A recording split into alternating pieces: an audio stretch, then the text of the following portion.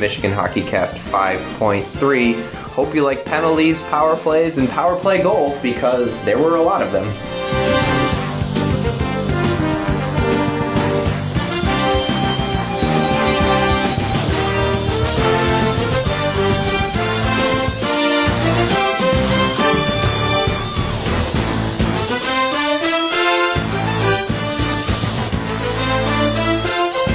Alex, keeping with the football tradition of Michigan only being on Big Noon kickoff, it was also brought to Yost on Friday night, where I guess most, if not all, of Sans Urban Meyer Big Noon kickoff showed up at the game on Friday, at least for the first intermission. But Reggie Bush would not go on the ice, and just hung out on the side. You had Rob Stone, who I wasn't even aware that this was really going on, because he's like walking on the ice, and then there's like Brady Quinn and Matt Leinart, and everyone's like kind of, I couldn't tell if they were doing like a scoro or whatever, but then everyone gets really excited, and then you hear Rob Stone's voice, and you're like, okay, well now I get it, I understand it. And they're trying to get the crowd fired up. Everybody boos Brady Quinn, obviously. And then they try to get Reggie Bush involved, but for some reason he was just going to stand on the side. And Brady Quinn tried to redeem himself by showing, I think he actually had Jack Johnson on the phone. Like, it wasn't a picture. I think he actually like called him, because we have a picture of his phone and there's Jack Johnson's face on it. It'd be very funny if it was just a Google image and he was he just Googled a photo of Jack. So I just found that hilarious, and Matt Leinart's like sliding around on the ice, but Reggie Bush is apparently terrified of frozen water and will not come on the ice. Yeah, all that happened, and I just heard it. You didn't look up at all? Well, no, I was in the concourse at that point in time. Oh, that's true. You were getting the chicken tenders. The chicken tenders. Which is your go-to stadium food? Yeah, I hadn't had it in a long time. So I went down to get that, and then as I was walking around the concourse, and I was waiting for that elevator, the slowest elevator of all time, I hear them like, oh, we're doing the Scoro with the Big Noon guys or whatever. And I'm like, oh, interesting. Did you know that the All-American girl, Jenny Taft, went to BU? I did not know. How ironic is that for this game? Do you think maybe that's why this kind of came together? Is she was like, hey, I want to go see the game. And they're like, well, we're here anyway, since we just followed the Michigan football team around every Saturday. BU, to my understanding, does have like a pretty good communications program and stuff, so it's not surprising that... Law school, I think, too. Yeah, so that she came from there. I don't know, that was pretty interesting overall. I think it would be really interesting this week if Big Noon Kickoff just took the week off because Michigan was off. Well, they're going to Iowa City to see Ohio Isn't that in Columbus? Oh, is it in Columbus? Yeah, I think so. Okay. But that would be even more of a shot at Ohio State. We're like, well, we're off this week because Michigan's off, so we're just not going to go. Actually, we might go up to the Sioux and cover Michigan and Lake State. It's kind of funny that show has become, like, they worked so hard to make it a thing, right? Why? Well, like, College Game Day was always the thing, right? Like right, and then that jumped the shark like 10 years ago, or 15 years ago. Well, that's because you're old. It jumped the shark like maybe 6 or 7 years ago. It was a definite thing when I was a kid. Well... Like early 2010s. Like, I remember when it came for Under the Lights, which was like the first time in like 5 or 6 years, like that was a big deal. And I remember when it came to MSU for the first time, like in 2010 or 2011, it was a big time. That's 10 years ago. You said 15 years ago. I said 10 or 15 years ago. I think it was more like 2014 or 2015 personally. I mean, I even remember like... So, it's still a big deal if it comes while you're in college, I think. So it came for... Okay, but do you watch it? For the Wisconsin game when did you stop? 2018, and I remember like a lot of people... When did you stop watching Game Day? I'm not talking about going to... Probably when I stopped being awake when Game Day's on. Which was when? In college? I don't know, like maybe 2013 or 2014. Right. And I used to get up... My buddy and I in high school used to get up to watch it on purpose. And it was great because it was actually like a sports show. And then it kind of became like one big fluff piece after another, after another, after another. And it got extended. And then remember they added the third hour. And I remember like turning it on.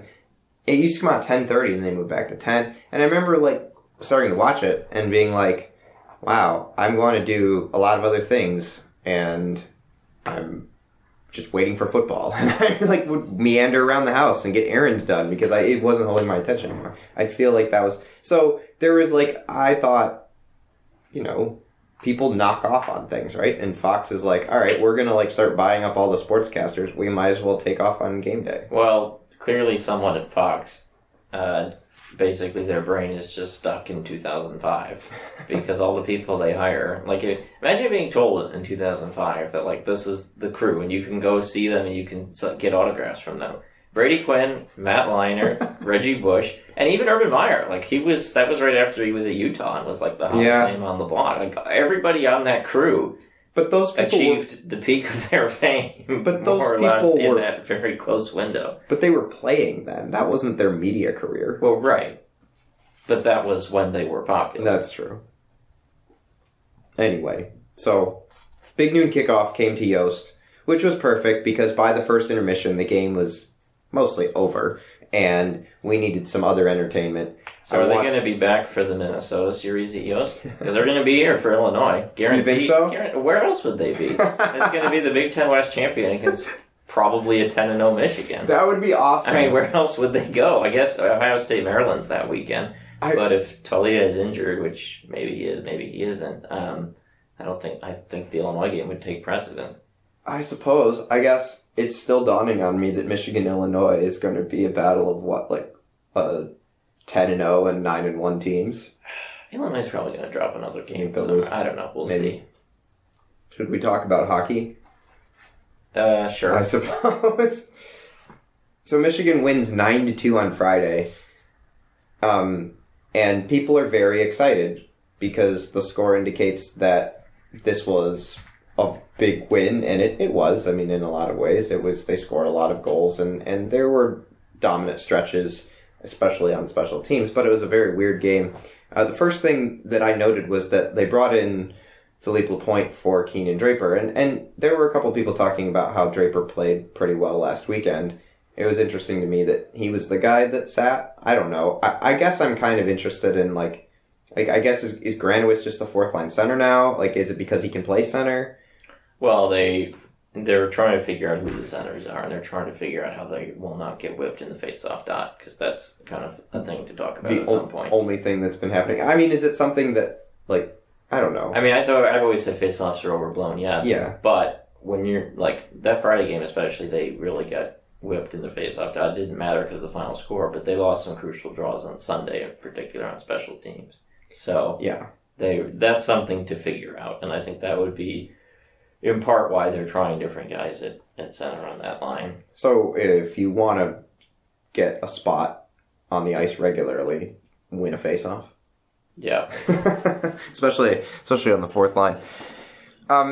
So the first, I don't know, few minutes of this game was a little hairy, I thought. The Michigan was hemmed into their own end. BU came out very physically, trying to push the pace and trying to impose their physical will. Michigan, I thought Luke Hughes had a rough couple minutes just turning the puck over in the end. Other defensemen and players did as well.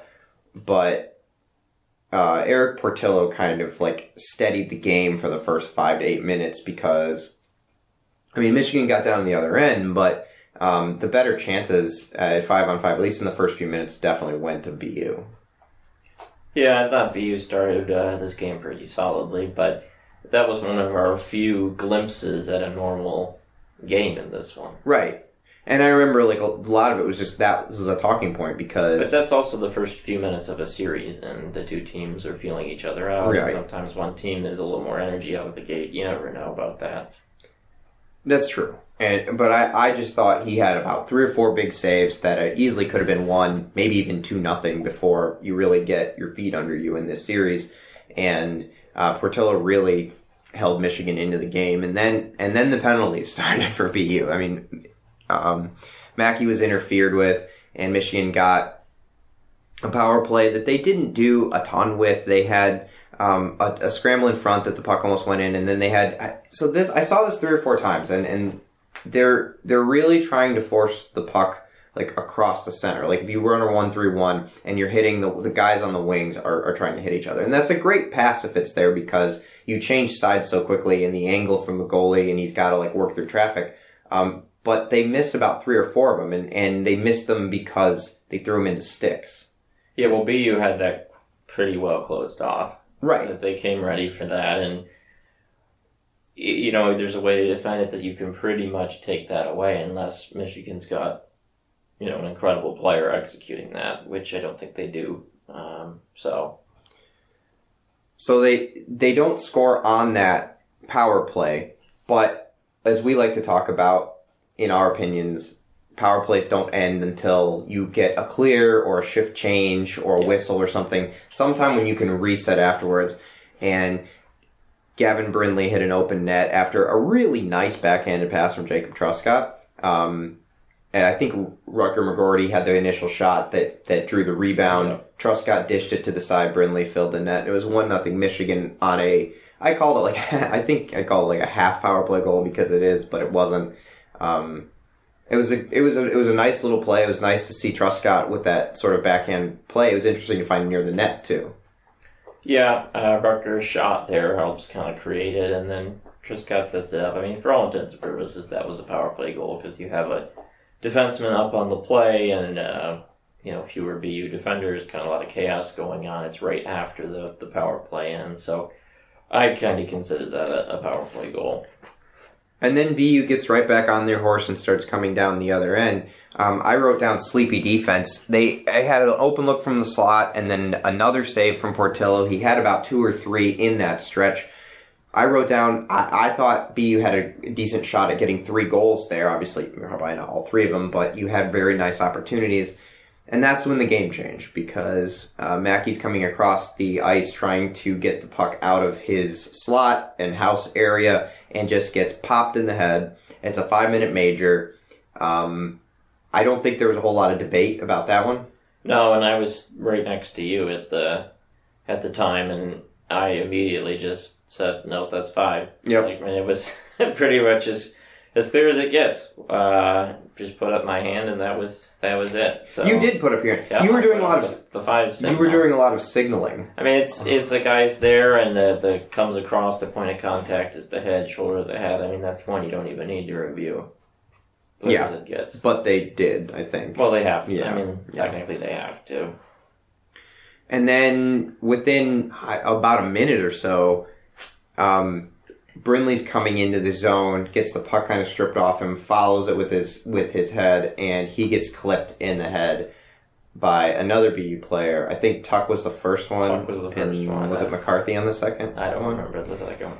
So that one was a weird one because it was kind of away from the play. The puck was in a different... He lost the puck. He's carrying the puck. Yeah, it gets poked away. And then a lot of people, including me, were looking at where the puck was, and then all of a sudden there's a collision, and then... You know, they didn't show as good of replays, I thought, either. So I didn't have, like, a huge take on that one. But they made that decision pretty quickly.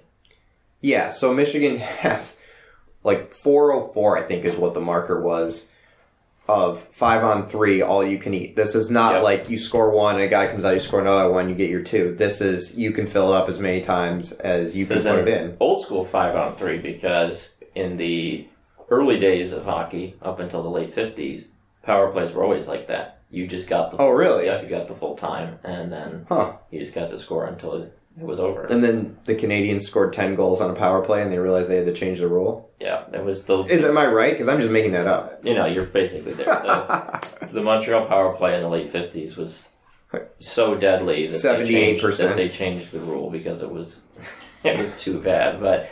No, I mean, this is a case where you get the full 4 minutes of 5-on-3, and at that point, you have to score and you have to win the game.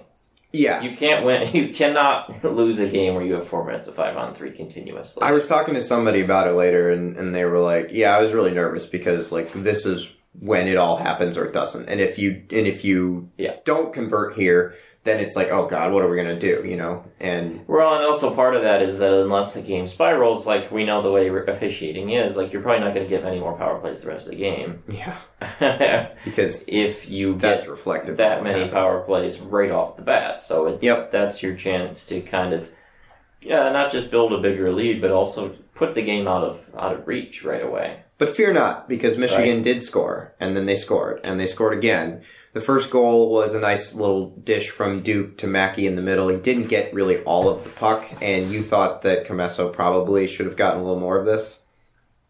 Yeah, I mean, he's there, and it kind of just slips between the blocker and the pad on his right side. It just kind of gets through, and that was kind of my feeling on it. It was like... Puck movement was good. The shot, they just didn't get a lot on the shot. Yeah. And then it just kind of still found its way through. Yep. And then within not long after that, Mackey takes another shot from a little bit further away, and this one kind of trickles through but doesn't go in the net, and TJ Hughes is right on the doorstep and taps it in.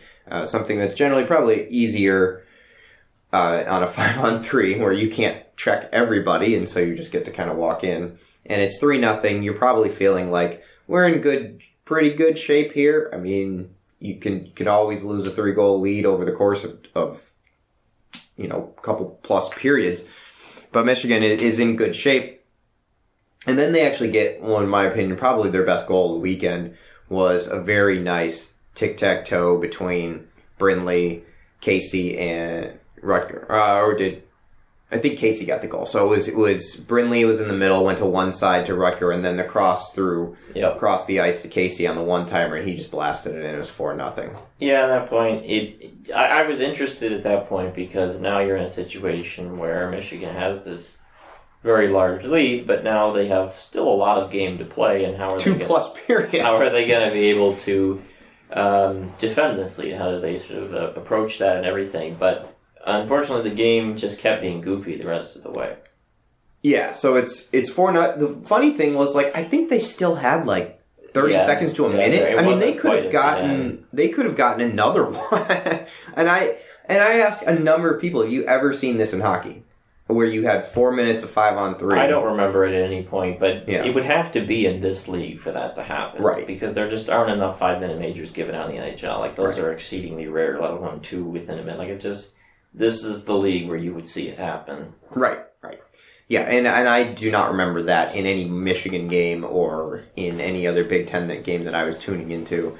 I guess NCAA, it could be probably in some random Lake State against Alaska game that wasn't on TV. But so the other thing that the double major did is it broke the shot tracking stats system up in the press box, because apparently nobody QA'd what happens when you have overlapping majors and what happens when the second guy comes out, and it just froze. And I said 16-2 for a long time. Well, I was talking to one of the guys running it, and he was saying that, we tried to put all the numbers back in the way it was before, and then the same thing happened. So it was clearly that was the problem. And I think at some point shot totals were found. I never really put them in a breakdown because, the game wasn't really reflected. Well, you knew they were going to have to go back and count them up by hand. Yeah. And so they get back to 5-on-5. We don't know what the shots are. And I thought BU was getting a couple more chances again. Portillo made a couple more saves. And, again, the game is pretty much over, but BU is still sort of outplaying Michigan when everyone has players on the ice. And so the issue with that in part is that you're already in a position where score effects are in place to some degree. Right. And so it's hard to evaluate exactly what's going on because you don't know how tactics have shifted between the two teams and etc. But even if you score the first 4 touchdowns in the first quarter and a half of a football game, you're not running the ball out. You can't yet. I mean, you but the team that's trailing isn't going to run Kenneth Walker III at all. Well, if you know what game we're referring to, but okay. No, it does. If BU might choose to activate their defensemen more as a result because they want to take more chances because you need to generate a few goals right away and you're less concerned about giving up one when you're already in a huge hole, right? It's the hockey version of going for it on 4th and 10 in the second quarter because you're already down 4 touchdowns, right? So there are still some degree of small changes that are going on in tactics. So going into the second period, this is where Michigan's other bugaboo kind of popped up a little bit. They started giving up some odd man rushes, and Portillo was very good on almost all of them. But that's something that, maybe we can get into a little bit in the next segment because, it happened again on Saturday. But, there are certain ways that Michigan can lose games when they're better than a team or when they have a lead. One of those is obviously penalties, and the other one, which got them on Saturday, and then the other one is odd man rushes. Now, Portillo, we talked about in the season preview, is one of the better goalies we've seen facing those situations, just because he's bigger, but he seems to feel very comfortable. He looks very comfortable and stays in front, moves pretty well, and he did that a number of times today. The next, so like you said, the game was still weird because we had a 4-on-4 segment in the second period where it's even strength but not 5-on-5, so you can't really it's not quite the same as playing 5-on-5. And Michigan manages to score 2 goals during this period. One of them, Casey shoots a shot wide, right near the post, hits off the end boards, Duke's on the back door, just dunks it right in. The old Joe Louis special. And then, while you're taking notes or cheering if you're at the game, he walks in. I think it was it Moyle that walked in, or was it? No, it was Casey that walked in and rifled a shot that just went through Comesso, I guess. Yeah, so those happen within about 40 seconds of each other. Yeah. And so after the fifth goal goes in, all I was looking at was the Boston U bench. Because I thought, he's got to be done. 5 goals in 25 minutes, it's probably the hook right here. And maybe one of those is his fault. Yeah, I mean, I thought he was fine for those goals overall. But that's a situation where you're just trying to avoid the Patrick Waugh against Detroit, right? Right. Where you don't want the relationship with the goalie to go bad because he's been left in. Which, spoiler alert, that's... we're not really sure. So anyway, and so I figured that was going to be the hook, and then it wasn't, and then I was like, well, okay, and then just very shortly after that, it goes right through him, and you're like, well, it wasn't the hook, now it has to be, right? If you weren't going to do it previously, now he gives up the goal that you have to, not you. That could have been the 3-0 goal, and that's the one you pulled the guy, because that one just can't go in. So that at that point, it was going to happen. So do you think he let it in as a way of being like, you're not going to pull me out? Maybe you will now? It's not a terrible hot take, but no, I don't think he did that. Yeah. But it's not a bad conspiracy theory. And the problem with this, again, is just Michigan's getting, 5 of their 6 goals in very not normal circumstances. Yeah, well, and even our first one was not really super normal. Right, I mean, that's true. So you just have a bunch of, fluky situations that Michigan is cashing in on all of them, and maybe they're probably going to be a good team 4-on-4, and they're going to have a good power play this year, as evidenced by, most of the games we've seen. But you can't just live and die in those situations. You also have to beat teams at even strength. If being a 4-0 wasn't already enough score effects for you, now all of a sudden being up 6-0, at this point it's this game, you can't really take a lot from it because we're already now into this point where things have changed so much that it's kind of a different world. And that's when they give up their first goal, and it's a 2-on-0 rush that I honestly didn't even see this. I was probably organizing some sort of they got kind of trapped, I believe, in the neutral zone, and then it just kind of crumbled, and then they had a 2-on-0, and then, BU did what they were supposed to on that, so you're like, oh, okay, and then... And then they get it right back because you have Fantilli kind of coming in on a 1v1 and a guy coming from the other angle. It's not quite a breakaway. The shot is saved. The rebound comes out and Samuel's right there, puts it in. It's 7-1, and it's just at this point you're just okay. I mean, I guess that's finally Michigan gets an even strength goal or spiritually even strength goal there. 5-on-5. Yeah. All right, 5-on-5 goal there. But. I mean, they're just everything is going in for them. And then, like, there's more odd man rushes, Portillo makes saves. I mean, that's the thing I think that one of the takeaways from this game that you can get to is, for not really being in many dangerous situations in terms of, like you said, score effects, I mean, Portillo played really, really well. Like, you look at the first few minutes before Michigan gets their goals, and then there were just a lot of, chances like this. There was power plays that Michigan, I thought, did pretty well on. Their penalty kills, BU power plays. And then he had odd man rush situations that he shut down repeatedly. Yeah, I don't have a lot of issue with the way Portillo played in this game. And, he did what was asked to keep this game from ever getting interesting. Yeah, and in the third period, there's it just kind of is like you're just playing it out. And Michigan ends up getting a couple more as Luke Hughes finally gets a goal. He beat Duplessis under the bar.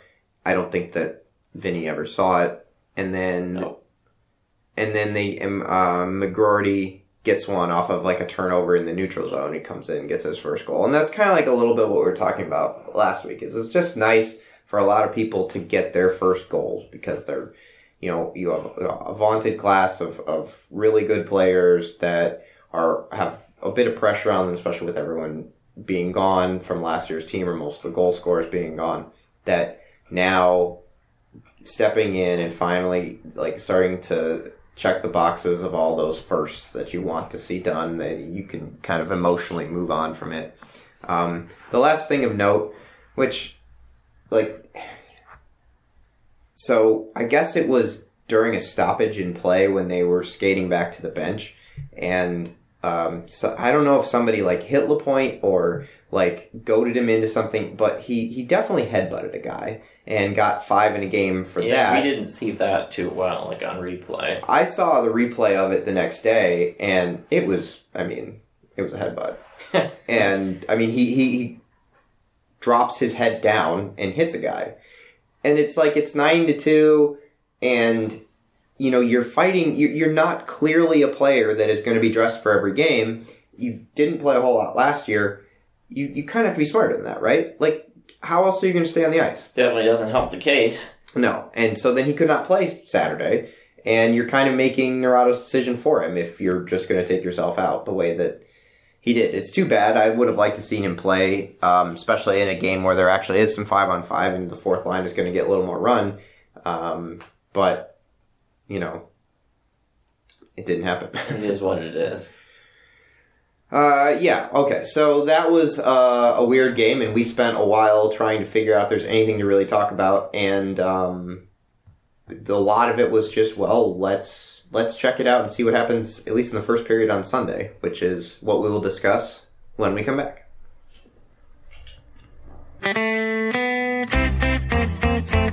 I can't believe I'm doing this. If you find yourself in the penalty box, you want a Michigan man arguing your case, call criminal law attorney and former prosecutor Jonathan Paul tonight. It's 248-924-9458. Or visit his old website at MichiganLawGrad.com. Who let the dogs out? Who let the dogs out? Who let the dogs out? Who let the dogs out? Well, the party was nice, the party was pumping. Hey, yeah, B-I-O. And everybody having a ball. B-I-O. Until the fellas start the name calling. B-I-O. And the girls respond to the call. I have a poor one shout out. Who let the dogs out? Who let the dogs out? Who let the dogs out? Who let the dogs out? I see the dance people had a ball cause Billy Fountains get out. Get back, Ruffy. So it's going to happen a couple of times this year, at least in the first half of the season, but the schedule makers definitely did us a solid by pushing this game to Sunday. Now, it means another day of working, another day of, having to go and do stuff.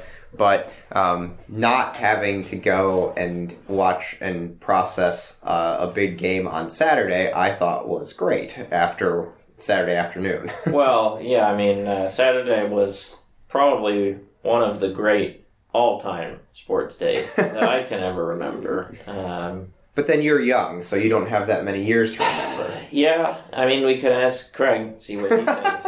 But that was, I mean, you had really a great college football day between the Alabama-Tennessee game. That was a phenomenal game. USC-Utah was a really fun game, especially at towards the end of that one. Notre Dame-Stanford was very funny. Like even it was even like the lower tier games, right? TCU Oklahoma State was great. Good. Maryland Indiana was very competitive for a long while. There was just a lot of intrigue there. You also had on that day the baseball playoff games. The one that all went 45 innings. One that went forever. You had another one that you had two where the favored teams melted down at the end of the game in the bullpens. Yeah. So that was all pretty good, and obviously there were NHL games that day as well. So it was a really smart idea to put the second game of this series on a Sunday because there was a lot less to go up against, even though, of course, it's the NFL, blah, blah, blah. And it was the best. But it was also in the NFL's second window, and there was really only one game people cared about in that window. Yeah, which might be the biggest game of the year in the NFL. So maybe not. Maybe. So I think what Alex and I are saying, Thursday and Friday college hockey games, at least in the fall. I would say. Yeah, I would be okay with that. That would be my opinion. But Sunday, all right, not too bad. It probably worked a little bit in BU's favor as they had a day to kind of come down from their emotional outbursts on Friday and collect themselves. And they certainly looked prepared to play as soon as the puck dropped because they had a 2-on-1 5 seconds into the game that Portillo saved, picking up where he left off on Friday. But I was like, holy cow, I don't know that I've ever seen an odd man rush faster because it's probably easier to have a goal in that time because you can theoretically shoot the puck, but somehow getting around 4 of the 5 players on the ice right after puck drop seems really hard to do. So the other storyline of this game, too, going in, is the goalie change for you. Yes, that is the other thing. Which occurred before that 2-on-1 happened because... So not just a goalie change. Well, so Camesso is unavailable for the game. Whatever that means. I believe. Which means they brought 3 goalies, which doesn't always happen in college hockey, does it? I thought so. Do they just don't dress them so one of the goalies sits in the stands? I don't know exactly. Because the visiting team at Yost has always had 2 goalies. Michigan's always had their 3rd goalie dressed, but they're the home team. He's usually like a walk-on. But I don't know that I've ever seen what happens if it's a David Ayers situation, right? Where all of a sudden both goalies are hurt. I mean, like... Right. I understand what you're saying. I just don't remember seeing too many teams having 3 goalies on the bench. I mean, BU this is the thing that they do. This is their sport, right? Yeah. So they could probably afford to send the 3rd goal, right? Okay. Well, that's fair. We'll give that. So they put Duplessis in net. Yeah. And, that's something we kind of look at going in. And it's like, well, how is this going to change the composure of this game? Yeah. And, he gets off to... it's interesting because in the goaltending battle, Portillo starts out very sharp. He makes a few very big saves in the first 5 minutes, and Duplessis does not. Well, yes, he definitely misses one puck. That was... And then as the game goes along, it's a much more competitive goalie battle. Right. And, I mean, this was the all-Hughes goal, right? Because Luke kind of carries his own and gets sort of near the top of the house and dishes over to the side where TJ is, and he basically fires a puck, I think it was 5-hole, on Duplessis, and it goes in the back of the net. And you're kind of... I walked up to watch the replay up close, and I was like, I mean, that's a bad goal. And, Michigan looked like they were sort of off and running. Now, not in the sense of... they're carrying play, because I thought that BU, again, had the better start. And even throughout that whole first period, they generally, 5-on-5, had the better chances. You thought it was a little more even than I did, but like when I was looking at the shot charts, I think Michigan had 3 shots from the house and BU had like 6 or 7. And even though the shots were about the same in total, I thought BU's were a little more dangerous. But that's just a goal that, you don't, if you're BU, you don't want to give that one up, because you're trying to overcome a big mess that you made on the previous game. Yeah. And all of a sudden now you're in a hole on a goal that you'd be like, you got to stop that. Yeah. I mean, I thought that as a whole, the first period, I thought it was personally pretty close to even in terms of the teams playing run and gun. It just felt like in that first period, Michigan had clearly the better goalie. That's true. They also got something else in the first period they got in the Friday night game, which was a 5-on-3, where BU takes a 2-minute penalty. There's no majors this time, but a 2-minute penalty and then another 2-minute penalty. So they end up having about 40 seconds of 5-on-3. I didn't think that they ran this one real well. They didn't get really a grade A look. No, it was 40 seconds is still a long time for a 5-on-3. Like if you're down to 15. 20 seconds and you get a clear, then it's pretty much gone. But 40 seconds, you can even have the puck cleared once and have 2 rushes. Yeah, this one was definitely not their best showing at 5-on-3. But one thing to note about all the penalties and everything, I don't think this was a coincidence in any way. You look at the way BU was playing coming in on Friday and the way they continue to play on Sunday. They were looking to impose themselves physically in this series. And especially Friday, I thought they were pretty effective at times when they did throw the body around and winning physical battles on the wall and things like that. So they wanted to come out and assert that edge. It just got carried away majorly on Friday. Wow. And then, kind of bit him again early on Sunday. But it was not bad luck. That's what I'll say about that. But that's sort of been the book on Michigan over the last while, is that you probably want to try to push them around and not skate with them. The funny thing is that BU generally has the talent to skate with Michigan. Yeah, well, they have some players. It's interesting is they have a lot more upperclassmen than Michigan does. Yes. Like they have Dominic Fensori, who was on the Mega USN TDP team years ago and is still in college. How is that the case? A senior. Oh, that was right 4 years ago. But you would think, well, anyway, continue. And then O'Brien, who was their first line center, is also a much older guy. They have a lot more experience, and I think that works in their favor, where you have guys longer in the program, you can beef them up a little bit more and all that kind of stuff. Yeah. I did want to note on that penalty, or that power play that Michigan had, Samo did hit the bar. So they did come close. That was a good look. And the game really changes if he hits that one. Right, because then it's 2-0, and all of a sudden you almost have to start adjusting your play because the period's over. I just thought that Michigan struggled in their own end that period, and in a lot of ways continued into the second period, at least when there was 5-on-5. But in the second period, there was not a lot of 5-on-5 because it was a penalty parade, where each team just sort of alternated chances. But before the penalties really started too much, BU was able to tie up the game. And this, I called this a 3-on-2. Maybe it wasn't, but my rationale was that the first 3 guys into the zone, and it wasn't 3 in a row or 3 guys and 2 guys, but the first 3 guys into the zone for BU on this play all beat their Michigan counterpart into the zone. So a guy gets in, the Michigan guy's kind of trailing him, so he's not going right at the net, and you don't have a 2-on-1, but all 3 guys, when they enter the zone, are in ahead of the Wolverine skater, and the guy gets below the goal line and throws it in front, and you kind of have it more or less an easy little slip tap in goal from right outside of Portillo.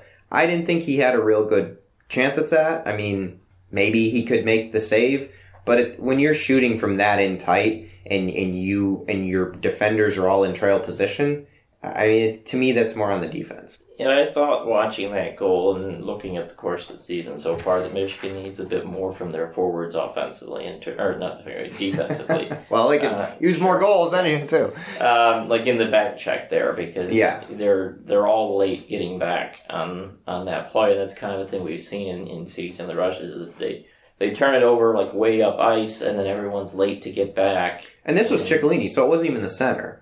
He's right. Well, I was watching that, and I was rewinding it and looking, and just where are the other forwards?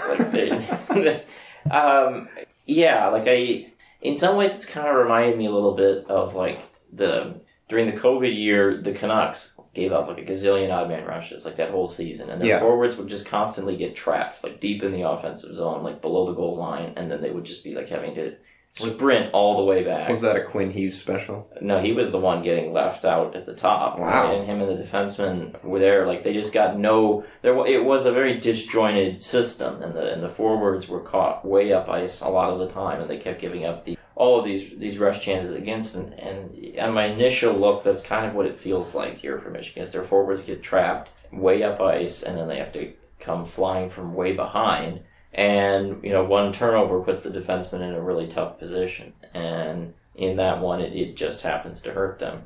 Well, yeah, that one does, but their odd man rushes they've basically given them up in every game this year. I mean, they've only played 4 games, so it's not a huge sample, but you're starting to see a trend. I think they gave up 5 against BU. They're playing a lot of fire wagon games here to start the season. Right, but they're also not getting a lot themselves. Like, they're not generating many chances. And usually, in a lot of, when you're doing that, you're getting caught because your chances aren't working out, or because you're trying to force a play or something. And I'd have to go back and count them all up, but I think on the weekend, maybe they got 2 and they gave up 8. I'm pretty sure. And then back in the Lindenwood game, remember the one game where they gave up goals, they gave up like 4 or 5 odd man rush chances. That was how Lindenwood scored at least 1 or 2 goals. Yeah. So that's something that, we've talked about over the past couple of years. You can live with some to an extent, but you have to get some and make them count too. And if you're going to get the same amount as Michigan, or Michigan's going to give up the same amount they're going to get, I like Michigan's chances because I think that they have the right goalie in place to defend some of them, and then they also have the players to take advantage of them. So that's fine. The problem is when it's 2 positive ones and 8 negative ones, then it gets disconcerting. Yeah. And that happened a little bit on top of some of the penalty stuff that we're about to get into, because the other thing that it did is it just kind of broke up any sort of momentum that was being played in this game. And that happened, obviously, on the Friday night to Michigan's advantage. This, in the end, ended up being to BU's advantage a little bit. But you just had, like, a power play, and there were 3 power play goals in the second period, but then there would be a power play for the other team right after that, and then there maybe be one overlapping, and it just kind of kept going. I don't know if that's a style that's being called. I don't know if the referees were trying to, like, limit the physicality that was being shown by BU, and then Michigan's, like, not liking that, so they're retaliating, and they don't want to give one team such an advantage, so you're just having to draw all this out. I don't know. It got to the point of where, like, not only was it hard to keep track of, but it's almost like you're just waiting for your turn again. Yeah. I mean, that's a pretty fair way to sum it up, especially for that 6-minute stretch where the game kind of gets decided on the power plays. So right after BU does tie the game, Michigan gets their chance. It's their 3rd power play of the night, and you get a really nice look across ice between Mackey and Fantilli. The shot gets on, or they find TJ in front, but that the cross ice pass, what we were talking about, that Michigan had struggled at times to get through, this one did. It found TJ Hughes close in front. He gets the shot that creates the rebound, and Duke is there for a rebound dunk. And that's something to even talk a little bit about Dylan Duke, because he's finding his role, not even just on the power play, but just in and around the net. We talked about it in the preview, and he's putting the puck in the net to start the season. Yep, off to a nice start to the year, no doubt. So it's 2-1. Michigan gets their goal back, but then we start the negative side of the penalty. I thought Grano took a bad penalty. It was a contact to the head, in his own zone. It just, I don't know. Sometimes there are okay penalties when you're bringing a guy down, when he totally beats you, and you're giving up a good scoring opportunity. Contact to the head usually isn't one of those. It's just a silly play. Estapa later gets called for kind of a cheesy penalty. Moyle took an offensive zone penalty. There's just ways to curtail your own success by taking silly penalties. And Michigan had an issue with that in the past. It started up again a little bit this year. But, BU gets back-to-back power play goals. The first one, so this is one that's interesting to debate because it's 2-1, BU's on the power play, and Fensor, right, the guy that you were talking about, shoots from straight away, and he tucks it inside the post. There's a couple things to sort out here. One, it looks like Portillo is like trying to see through a number of skaters, but goes the wrong way. That was the old seeing eye shot through a bunch of bodies. Do you think that went through bodies? I thought he was pretty open. There were a lot of people between him and Portillo. I mean, he put it on the far side, but Portillo clearly just didn't know where it was because of all the bodies in front of him. I thought he moved to the right and sort of vacated the left side, and that's where the shot went. But if you're moving to the side because you're trying to pick up where the puck is, that's how it goes. I mean, I thought he bailed early. Those kinds of shots had kind of gone out of style, but I do like them every so often. Yeah, just to sort of like keep somebody honest. Well, against Michigan, I think it's okay. You don't need to necessarily try that. I think they're very effective against teams like Notre Dame, and especially when you see them in the NHL playoffs. Like if you're facing a really good team that knows how to defend, and not necessarily even on the power play necessarily, but even just like at even strength. Mm-hmm. So if you're facing a great goalie who is going to stop a lot of shots that they can see, throwing one at the net that he can't see, every so often it works. And so I actually don't hate those, and that one happened to kind of work its way through, and Portillo was a little... I'm just, he didn't have his bearings on that play because there's a lot of traffic. Yeah. That's fair. Later on then, before we get to the next power play, I thought, so this was part of Portillo's game, is that, he was beaten a few times. I didn't think most of the goals were on him, but he started to show a lot of different kinds of saves. He had a couple major kick saves, like where he really shot his leg out and almost did the splits, because at one point he couldn't even get up. He was that far stretched out. He had a very nice poke check in the first period where a guy's coming in on him after a bad defensive zone turnover. And then in this situation, he had an awesome glove save. I thought that was going in, but he reaches out almost Patrick Waugh style and snaps his glove off to the side and basically takes a goal away. I mean, he certainly did his part, in my opinion, tonight. Or Sunday. I mean, Friday, but Sunday too. So what I thought about Portillo, and this gets into the third goal, that he was generally very strong in this game, had a lot of good saves. But I thought on the third goal, that power play sequence, rebounds were a bit of an issue. Okay. Because shots were coming in, and it was basically like if you ever play where you play with a racquetball, right, and you throw it off a wall. Yeah. We used to do that in school. Yeah. Where you'd throw it off the wall and everyone jumps up to go get it. Yeah. He was basically the wall there. They would take shots, and it would just rocket right back. Okay. And so Michigan weren't, BU had a lot of consecutive zone time in that power play, in part because they take a shot, boom, it just slingshots right back to them. And that allowed them to get more looks, and it was just kind of a minor critique, but that was the thing where they were a strong puck possession team on that power play. Their puck movement was so good. Yeah. And then they kind of fed off of the ability to just get everything back because it was coming right back to them. Well, they get the goal on their third goal on that on the I think it was their fourth or fifth power play, where when that happens, all four Michigan players are in the corner. Well, and it happens because one guy but makes a no-look backhand pass off the wall to the slot. I mean, BU's puck movement in that power play was so good. Yes. And Michigan kind of was overcommitting a little bit. They were trying to be aggressive and sell out to break a play up. And the movement that BU showed was just masterful to go around that and prey on those tendencies. Sure, but you can't have all four guys leaving the slot. I mean, under what circumstance does it make sense that you should take all of your players on the ice and move them into the corner to one side? You're just begging to be scored on. And that's essentially what happened, because there was a guy that was wide open in the slot. That's probably if you remember the old Bobby Ross quote when he was coaching the Lions, where they asked him, I don't remember exactly the context, but about something bad that his players did, and he said, "You think I coach him to do that?"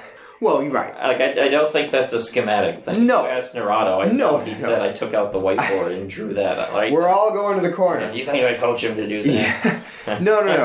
I'm not saying that. I'm just saying that when you do that, you give up a really good chance, and that's what happened for the game winner. Is you made a nice pass. You are correct. But it would be nice to have someone in the shooter's face in the slot and not 3 or 4 guys in the corner, is all I was saying. And then we get to the situation that you found as intriguing as any, is Rutger gets kneed right head on. Yep, knee on knee hit. Pretty much textbook, the most dangerous hit of all, pretty much, outside of, I don't know, maybe hit from behind, a stick to the back of the head, head first into the boards. Those ones are pretty bad. But like, yeah, the knee on knee ones especially, because those it's really hard to do that one accidentally because you line a guy up, you go in full speed, and those can be just so dangerous because like that in particular is one where a not insignificant amount of time, that's a torn ACL, and it's just you're done for the year. I mean, like that one, and for me, Michigan, right, they challenged that and asked to get a 5-minute review on that one, and the referees came back and said, no, we're sticking with 2. And for me, that's just really frustrating. So, because when you challenge that, what are you... That's a new thing in the college. What are you looking for, though? Like, what is Naurato seeing where he thinks that's got to be 5? I don't know what the rule specifically is. Okay. I think you'd have to look it up. There's probably some provision that it falls under. Okay. But for me, like, again, that's we spent a lot of time last year, like, zaprootering these various highlights, right? Like, oh, was this a real hit to the head? They gave it 5, right? And, like, for the amount of marginal stuff that they call on hits to the head, which I would say are dangerous, yes, no question. But, like, this is the most dangerous of pretty much all the kinds of hits in terms of intent to injure and how often it can be a devastating injury to the guy that it happens to. And, like, if you're not going to give 5, like, I just don't care about... like it's just what you're saying in terms of we're trying to do player safety or anything like that, right? Like if the NCAA wants to come out here and claim the 5-minute majors to protect player safety, but you're not going to give 5 to that, like you're not a serious organization if that's what you're saying. So you're saying the NCAA is not a very serious organization, and on the player safety thing, no. Yeah, I mean, no, I'm saying that there's probably everyone listening to this podcast that's going to agree with you. So, do you think that Naurato was basically just saying, okay, good try, I see you called the penalty, want to look at it and see if you want to reassess and maybe it is 5? Because that's the thing that's like, alright, when you challenge a hit to the head, well, you're looking to see if there's a hit to the head. And if you call kneeing, you clearly see knee on knee. So if you're going to challenge that, I just wonder what you saw there. Like, well, it was actually kneecap to kneecap and not knee to side of knee, you know? Like, I couldn't really understand what he was really challenging. I guess I could have gone to the press conference and asked him, but I did not. So perhaps we won't know. But it was definitely an interesting challenge. And that, I thought, was Michigan's probably best overall power play. They did score a goal earlier, but they got, I think, 7 shots, 6 or 7 shots in 2 minutes, which is amazing. And like, Duplessis made all the saves. Michigan's 2 power plays after they go down 3-2 were both very strong. They got a lot of looks, and that is kind of how the dynamic of the game shifted, because the third period, Duplessis played really well and was right there with Portillo, made some awesome saves, and he ended up being one of the big reasons they won the game. Yeah, and the third period was sort of when Michigan finally kicked into gear. And it was kind of interesting because you're like, well, where was that intensity?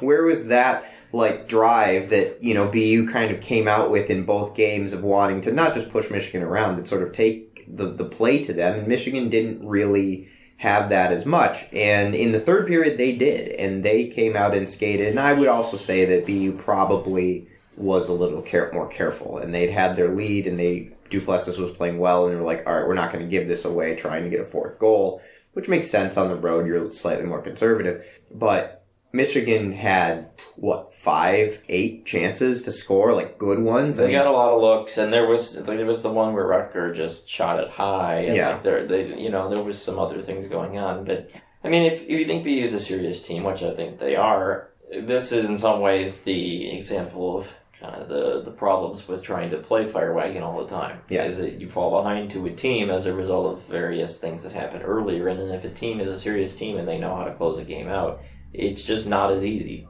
Right. And, BU did. Not to say that Michigan couldn't have or shouldn't have scored on one of those chances, but you don't always in hockey. And that's, in some ways, this is kind of what happened to the Panthers in the playoffs last year, right? Like, you're constantly playing these 8-5 games. You've had, they had, like a crazy number of 3-0 comebacks and stuff like that. And it's like, well, it's a great thing to do in the regular season when you're playing the Devils or whoever. But then you get to the playoffs, and, like, teams know how to guard against a 3-2 lead, let alone a 3-0 lead. And that's kind of the issue. And so Michigan needs to play from ahead more when they're playing, because you can get in these situations where you can have all the talent in the world, but the other team has a good structure and a good goalie. It's a lot harder to claw back in that situation. The thing is they had a 1-0 and 2-1 lead in this game. It just never really felt because the 2-1 lead quickly gets washed out on the power, et cetera, et cetera. But even strength, Michigan didn't really start to control the game until maybe late second, but then definitely into the third period. And then once they did. They just couldn't get one by Duplessis, who played, very, very well. I would say he matched and probably outplayed Portillo, who played very well himself. Yeah, and Duplessis is a serious goalie, too. They played a tandem last year. He was the 1B, no question. Comesso started more, but their numbers were not too far off from each other, and they both came back, so it's not crazy that he played pretty well in this game. Nope. So you get a split. We talked about last week, it was a split all right, and we kind of hemmed and hawed. Probably would have liked at least a tie, and Michigan was, one good shot away from that.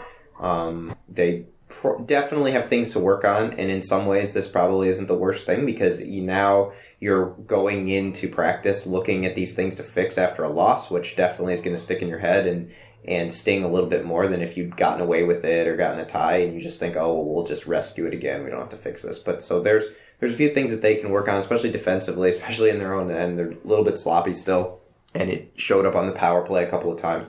But they have a trip up to Lake State coming up this weekend. The Lakers have, played 4 games, I think?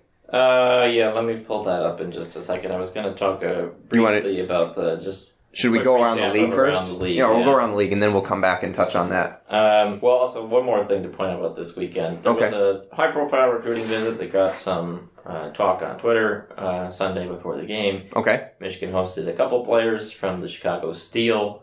So we'll give you some updates as the year rolls along and we get more information. But obviously, they're kind of starting over in a recruiting sense, because the 06 batch of kids got released on the day that, cause you can't contact them before batch. Yeah. Are they cookies?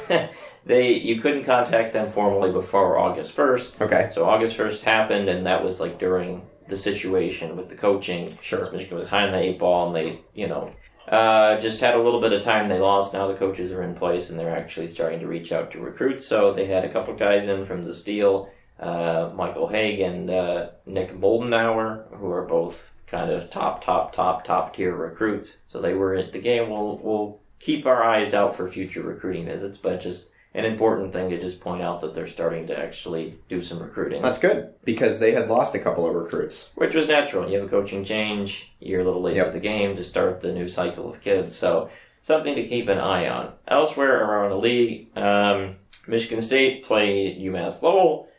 Pretty even series. The 2 teams split the 2 games. MSU's playing some competitive games early on. I'm not sure how good Lowell's going to be this year. They were pretty good last year, but a lot of times when a team like that is good. Well, and they split with Bowling Green the previous week. Right. Yeah. And Lowell split with Miami the week before, so this is, probably not the best Lowell team, but MSU looks at least a little respectable. Ohio State played UConn. They tied the first game 0-0. So wait, they tied 0-0? Where was that at UConn?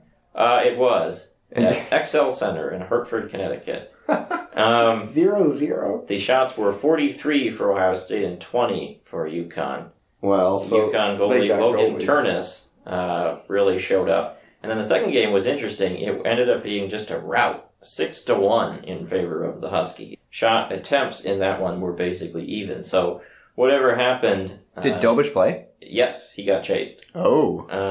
So Ohio State now 4-1-1 on the season. They play Bentley this weekend. We know how that one went last year. So. Well, Bentley lost their good player, right? Or one of their good players. So we'll see what happens there. But we were following the Notre Dame saga last weekend, and this is still a little interesting to me. They swept Northern, which, okay, that's expected. However, again, you have... That was in South Bend, I believe. That was in South Bend, yes. 3-1 and then 5-4. So, if you're counting the exhibition against the NTDP, 4 of 5 games Notre Dame has played this year, they've allowed 4 goals or more, which is just not something you typically see. So, I'm not sure what's going on there. Not very Irish. And they also got massively outshot in the first game before outshooting Northern Michigan in the second game by a significant margin. So that series was also just kind of closer than you'd expect. But you'd also expect them to probably beat Northern at home. Right. Yeah. And they play, this is interesting for our purposes, they play a home-and-home with Western next weekend. Oh. So they do the same thing a week before Michigan does. Okay, so that's something to keep an eye on. Yep, that's a measuring stick. Wisconsin is now in the throes of to start their season. Not good throws over there. They are 0-4-0 to start the season, and 0-5 if you include the exhibition. They have now lost to Ohio State twice and to St. Cloud twice. That was this weekend, in addition to the Lakehead loss in the exhibition. They've scored 1 goal in 3 of 4 games to start the season, in the regular season. Not a lot of offense, and their shooting percentage has not quite bounced back just yet. Yeah, and the St. Cloud games, I mean, that's always a solid program. They outshot Wisconsin in shot attempts 69-44 in the first game, and Wisconsin answered in the outshooting 57-49 in the second. So they were more competitive in that one. And that was the 2-1 game, obviously. 5-1 was the score in the first game. So perhaps figuring out some goalie stuff. But this is why I'm interested in Wisconsin. They go at Duluth this weekend. And if you start the season 0-6, technically 0-7 with the exhibition, I mean, is that the point at which they start thinking about seriously making a change behind the bench? I mean, weren't we talking about that last year? Well, so you come back and, right, this is kind of like the Brady Hoke thing, right? Where 2013, there's a lot of close losses for Michigan in that season, even though the program's kind of going backwards. They were bad in 2013. And they're like, well, we're going to bring Hoke back, and then it's not happening the next year. At least we changed the OC. So they bring back Granato, and they can be like, well, it was save percentage, and it was shooting percentage, and blah, blah, blah, blah, and then you start the next year, and it's like, nope, not happening. It wasn't. The players are not scoring goals again. Something's wrong. I don't know. This feels like a do-or-die weekend for Granato. And there was a lot of people on Twitter that are Wisconsin fans saying, like, he was sitting behind the bench and he wasn't talking to the players. And the players looked checked out. And there's now growing calls for him to be relieved of his duties. So we'll see. I'm always a little dubious of fans' takes on not just effort, but, like, communication on the bench. I mean, I know that's happened sometimes. I'm not, like, saying that you can't tell in certain situations, but... It just, to me, feels like they need to get a win this week. Well, Duluth's only 2-2, I believe. Right. They lost this week. But you go on the road, I mean, and this is a team that's reeling. So that's something to monitor. Minnesota had a bye week. Penn State, I believe, was on a bye week as well. I don't see their score. No. They played Mercyhurst. Yeah, I think they won. They won. So you were right the first time. 6-3 and 5-1 were their scores. Here's their first 3 opponents to start the season. Okay. Canisius, Mercyhurst, St. Thomas. They're doing the same thing as last year where they schedule Buttercups. Well, I think they're trying to, like, build some confidence and get some wins. I mean, like, I don't know where they're going to end up this year. Although last year, I guess they, played North Dakota randomly in Tennessee or something. And they won. Yeah. Which was their one. Well, you always play North Dakota in the first half of the season, right? Not the second half. Other notes around college hockey I did want to bring up. Did you see who Alaska Anchorage played this weekend? Surprisingly, no. Exhibition game against UNLV's club team, which has actually gotten some buzz about perhaps in the next 5 years transitioning to D1. They have a rink in Vegas. There's now some movement on the ground after the Golden Knights, some interest. I mean, maybe we're going down a rabbit hole, but the problem with this is, what conference are these people going to be in? Like, they're going to be, I assume, Arizona State, and then the Alaska teams? That was my other thing I wanted to bring up. They officially opened the new arena in Tempe. Oh, for the Coyotes? Yeah. For the Arizona State. For the Ice Devils. They played their first games there. Okay, and how did they do? Weekends on the road. Let's see. They split with Colgate. 2-0 and 0-4. They lost to Colgate at home? Yep. They won the first one, and that was the cut the ribbon game. So, hooray! But the environment looked pretty good. The stadium was packed. A lot of students there going crazy. More games than at Coyote games? I think that could be an interesting stadium in a few years, like to go play at. Because they're going to get teams that will go out there and then they'll do the return visit the next year. Yeah. And I think that could be like a tough place to play. Michigan went out there one year, a few years ago.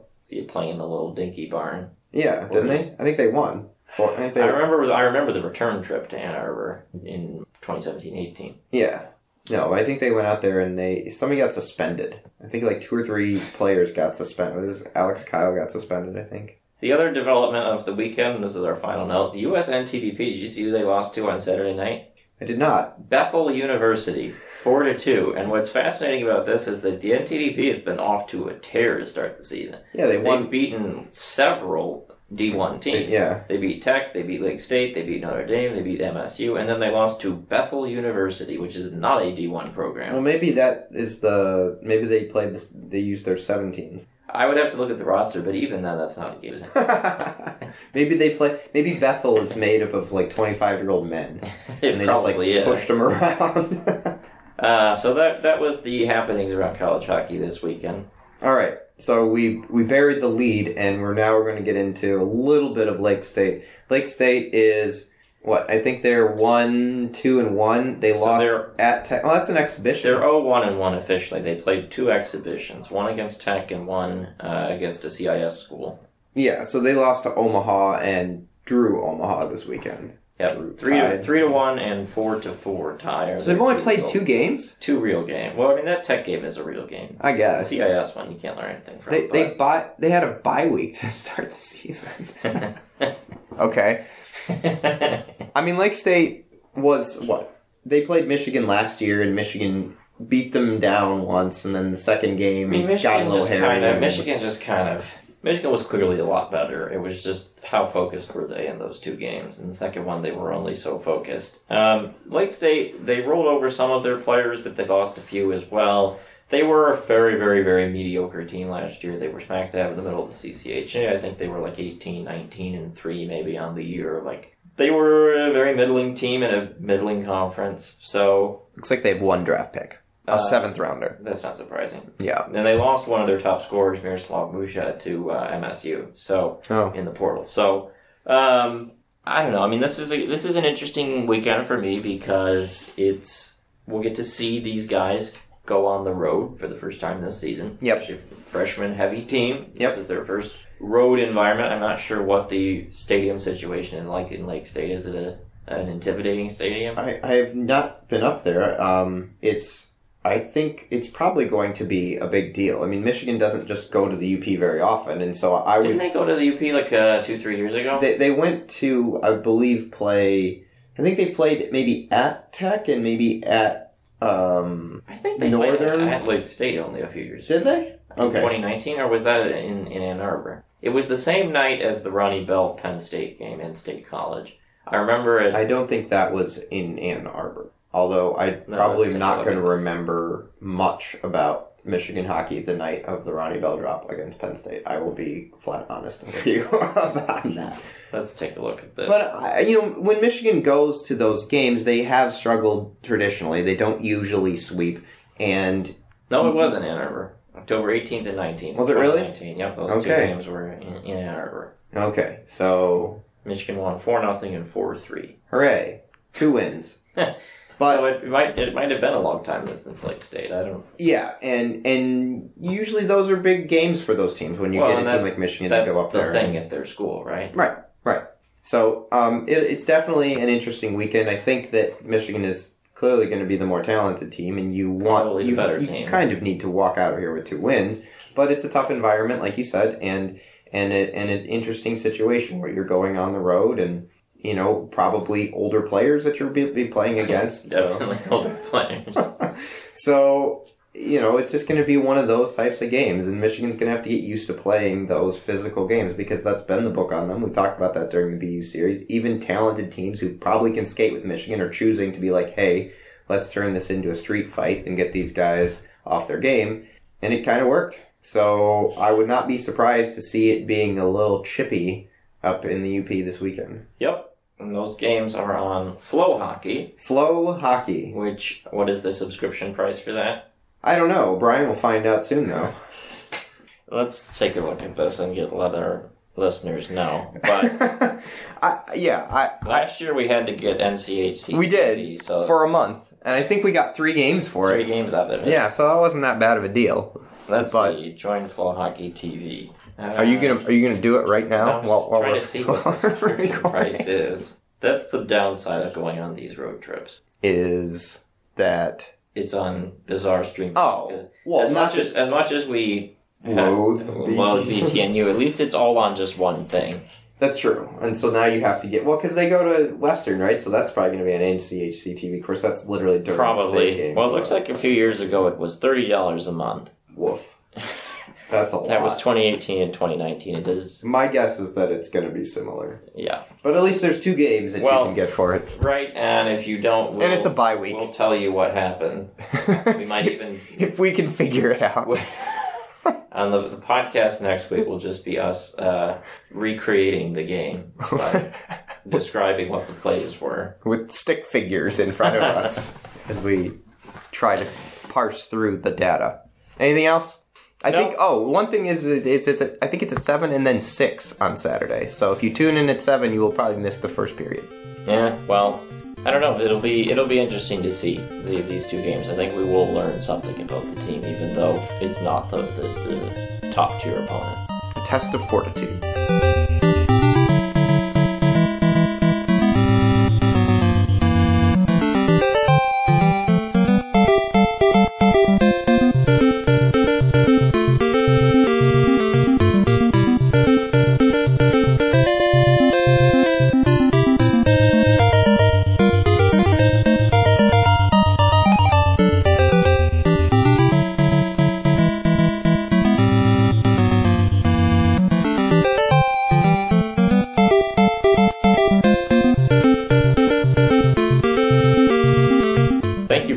Michigan Hockey Cast 5.3 for Alex Drain and David Nasternak. Come back next week as we will be telling you what the actual price of Flow Hockey TV was.